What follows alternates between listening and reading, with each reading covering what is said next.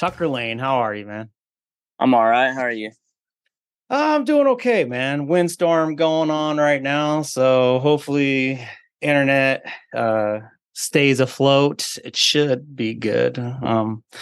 Pretty much have good service, but you never know with these windstorms in Eastern Washington. So last time you were here, it was, your episode was published. Get this, man, July 29th, 2022. Episode 84. I just published 197 and I'm sitting on, I think you might be 202 around there. You probably will be, I'll probably, get this out tonight or tomorrow or whatnot. But 202, episode 84, you finished school. I mean, lots have changed for you since our last discussion, correct? Yeah, it's been a lot's gone on and quite a few changes. Yeah. Not even living in the same state anymore. So yeah, are you living in Texas now or? No, I'm living back in Missouri. I was going to school there in Texas, and now I'm back up in just outside of Kansas City. Oh, okay. How's everything going?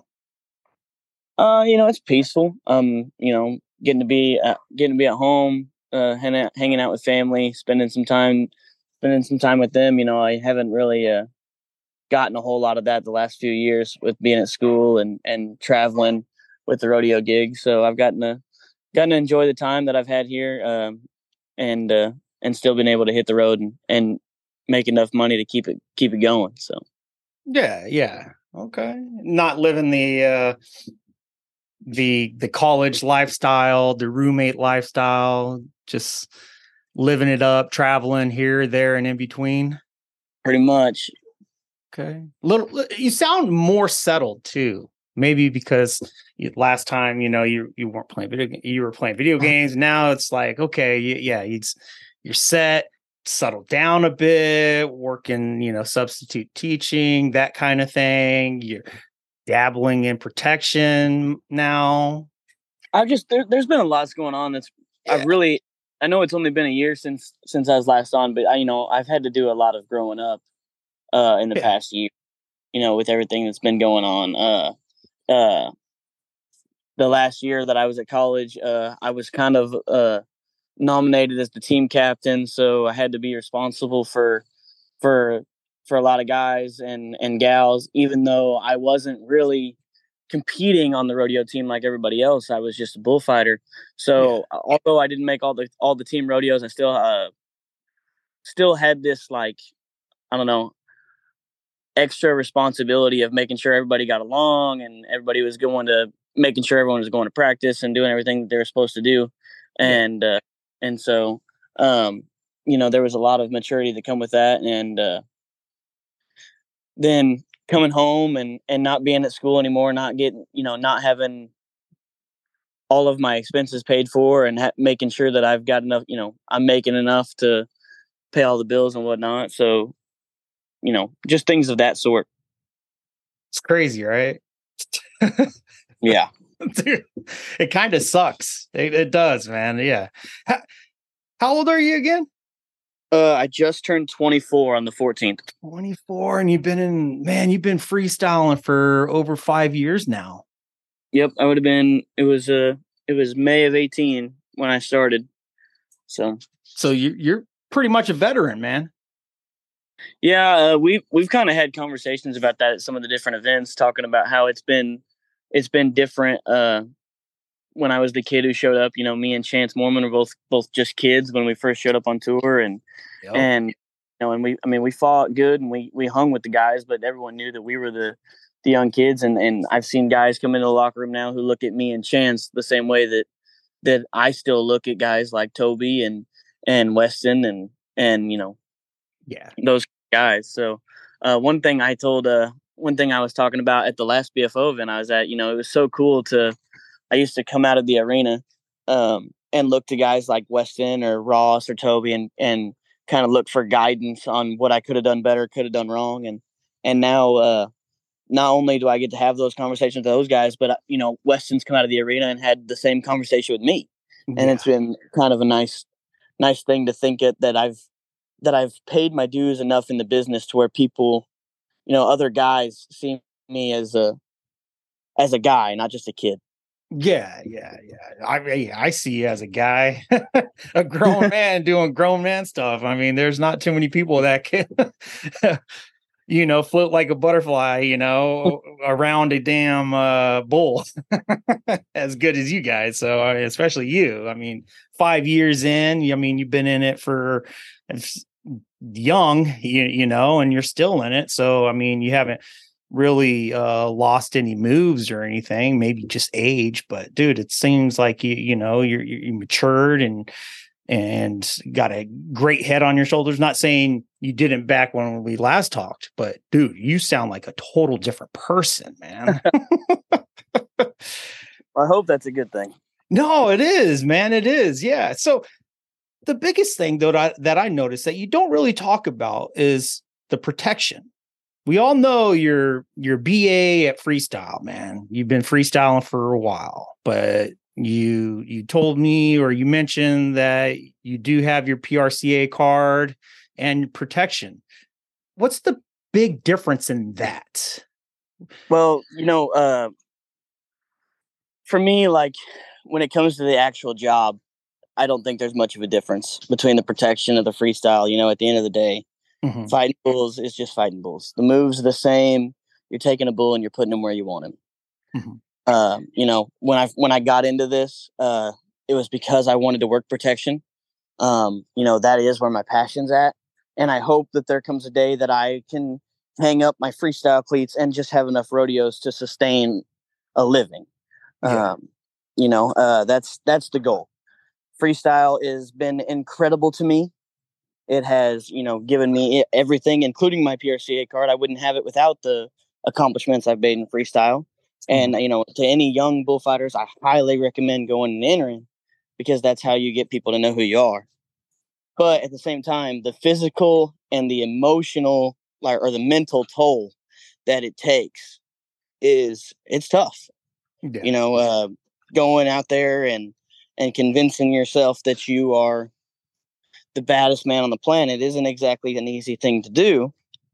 And then to double on top of it, getting hooked and getting injured or whatever, and then having to come back from it. There was actually just earlier this year, I took a hooking from a white bull that, put me in a place mentally I had never been.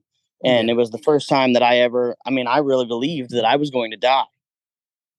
And, that's a scary thing to think about. And then I had to fight the same bull again in August, just 6 months after he did that to me. And that was something that, you don't know that you can do it until you're put in a spot to do it. Now I was able to do it, and I got by him without getting hooked the second time, but it wasn't a process I enjoyed. Looking back on it, I'm so glad I did it, because obviously the growth and the accomplishment of it is something that I cannot compete with, but it wasn't easy. Yeah. Well, if you don't mind me asking, what did the bull end up doing to you, man? Well, honestly, the injuries weren't terrible. I had I tore the lining in between my ribs. Wow. And I got hooked. I basically had a giant hematoma on my thigh. And so they weren't the injuries weren't bad, but he had me pinned up against the shotgun chute when he was hooking me. And so I was just kind of pinned up against the wall between him, and that's kind of when that fear set in. But then my hematoma got infected, and so I had to have it cut open and packed with gauze and everything else. So though they weren't bad, it was kind of a 6 weeks of recovery. Yeah. And then just I went back and I watched the video, and there was just something about that bull that he was cutting off corners, and I didn't know that there was a way I could get by him, and talked to some other guys about it, and they were like, yeah, you can, but you got to do it this way. And then other guys would be like, I don't know if you can, but here's how I would do it. And so it basically, when I realized I had him again, I just kind of had to, basically, I just kind of nutted up and was like, if he's going to hit me, so be it. Let's do it. What did you score on the second go around? I was only 75 points. I couldn't get him to hook up and stay involved in the style that I was doing, but I got to use the barrel a little bit and got 4 or 5 good moves on him. But just to get by without getting hooked was a huge accomplishment. So yeah, well, good, man. I mean, I could only imagine, man, something like that so big, do a job on you, then you got to go back in the ring against him. I mean, it's not like a human; it's an animal, man. And it's just like, oh my God, let's go against it. It's a small guy, a grown man, small guy, right? Compared to a 2,500-pound bull. Good Lord, nope. All right, so when did you get your card? So I guess I got my permit last year. It's when I got approved for my permit. Mm-hmm. And so I worked 4 or 5 rodeos for Cord McCoy. And then after that, they sent in my evaluation list. And then I got approved for my card probably just 3 months ago. Oh, okay. So rarely new. Okay. Rarely new, man. All right. So how's it been? It's been good. Like I only have pro rodeos with Cord McCoy. But Cord takes really good care of me. He has the best bucking bulls in the world, so it's not a super hard job to have. His bulls just buck everybody off and then go to the out gate. So it's pretty easy work, but it's pretty nice to go to go to Vegas every year and go to the convention and get to call yourself a professional with some of the best in the world, Yeah, man, you were a professional when you first started, man. Well, looking back, I'm not so sure. To say otherwise, but I got you, man. Well, congrats, dude. Congrats, man. And not a lot of people do UBF and BFO at the same time, but you do it, right? Well, I haven't been. You know how it is. It's with anything else. I don't want to go into specifics, but politics and people in charge and hurt feelings and everything else like that. So, you just gotta go wherever you can make the most money. And right now, they've got a place for me at the BFO finals. So that's where I'm going to be, Okay. So BFO, Chance is still killing it. Weston still killing it. Yeah. Right now, the BFO world standings, there's 2 rookies. Yeah. Leighton Woodbury and he's bad. Oh, what's the other rookie's name who's just absolutely killing it? His name escapes me at the moment, but the 2 guys who I'd never heard of, show up and win huge events at the BFO. Yeah. They both got to go to the Fight for 50. And then Tyler Manziel, he's fresh off last year's world title, so those 4 guys are really tough. Plus Cole Bates got a big win in Fort Worth, so top 5, top 6 guys there at BFO. It's going to be a close race, and the world final is going to be exciting to watch. So yeah, and with the difference, and you dabbling here and there, you've been dabbling in the gym too. Something that was unheard of last time we talked. Right. I still wouldn't say that I'm very good at it, but no, I went and hired Weston as a trainer. He's the most fit guy in our sport, and he is a certified trainer. So I hired him when we were in college to program for me, and I was only able to do a month with him because getting out of college, I wasn't sure what the budget was going to be with all of the bills that I was going to receive and everything else like that. But once you have someone program for you once, you kind of learn how to get your own workout routine going and everything else like that. So I do plan to use him again in the future, but after I'm making a little bit more money. Yeah. Did you notice the difference once you started the routine and everything? Well, not only that, but I didn't realize like I would work out hard, but I wouldn't work out targeted. Gotcha. And, and I didn't really realize the difference between just working out and training.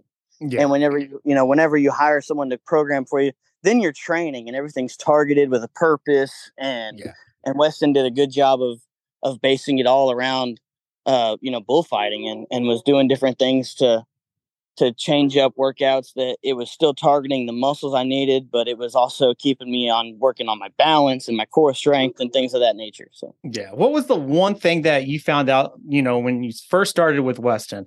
So the one thing that you found out that you lacked or needed to work out, or, you didn't work out at all? Well, how do I would say this. I would say that I was in better shape than I thought I was, but I also didn't realize how good of shape I needed to be in, if that makes sense. Gotcha. Like, I expected the workouts to be way harder than they were, but that doesn't mean that they weren't hard. Like, I was still out of shape to where I needed to be, but like when I got to the point that I was like, okay, I need to hire a trainer, I thought that I was like bad out of shape. Yeah. So, that's the silver lining, I guess. Let's talk about your brand. Has that launched yet? You got a clean cut logo. Well, so I've got a nice logo, and I've got, I've sold a couple t-shirts in the past. And it's something I want to do, but it's very difficult to run that while also trying to run just the bullfighting business. Gotcha. So, I've kind of walked, I've thought about it a lot and threw it up several times. My big goal is I'm hoping to build a social media brand big enough that I can partner with someone like Lane Frost brand and then have them do something along those lines. Like, I think a Tucker Lane series shirt hat that was still a Lane Frost hat would be something really cool. But I want to make sure that, whenever I ask them to do something like that, I've got a big enough following, it's worth it for them. Gotcha. Okay. Yeah, I was gonna say, I mean, you already have Lane Frost sponsoring you, correct? Yeah, I've been sponsored by them since 2020. Yeah. I mean, that says a lot. Yeah, no, they're super supportive, and there's a 100%, like, they believe in me, and if I asked him to do it, I 100% think that he would. But I've only got probably 8,000 followers on Instagram, and I would like to be around 10 to 15 before I did something like that, because I want it to, I don't want it to just be a bother on them. I want it to work. Yeah. Who says it's not going to work though, man? Well, yeah, for real. Yes, following's different, man. The more I get involved, the more with social media is just a number, man. I know a lot of people go off on that. Give it a shot, man. Give it a shot. Well, and like I said, it may be something that I do in the future. It's just, I will say this year there was a couple of events that I missed, like Swainsboro, Georgia, an event that I've won in the past.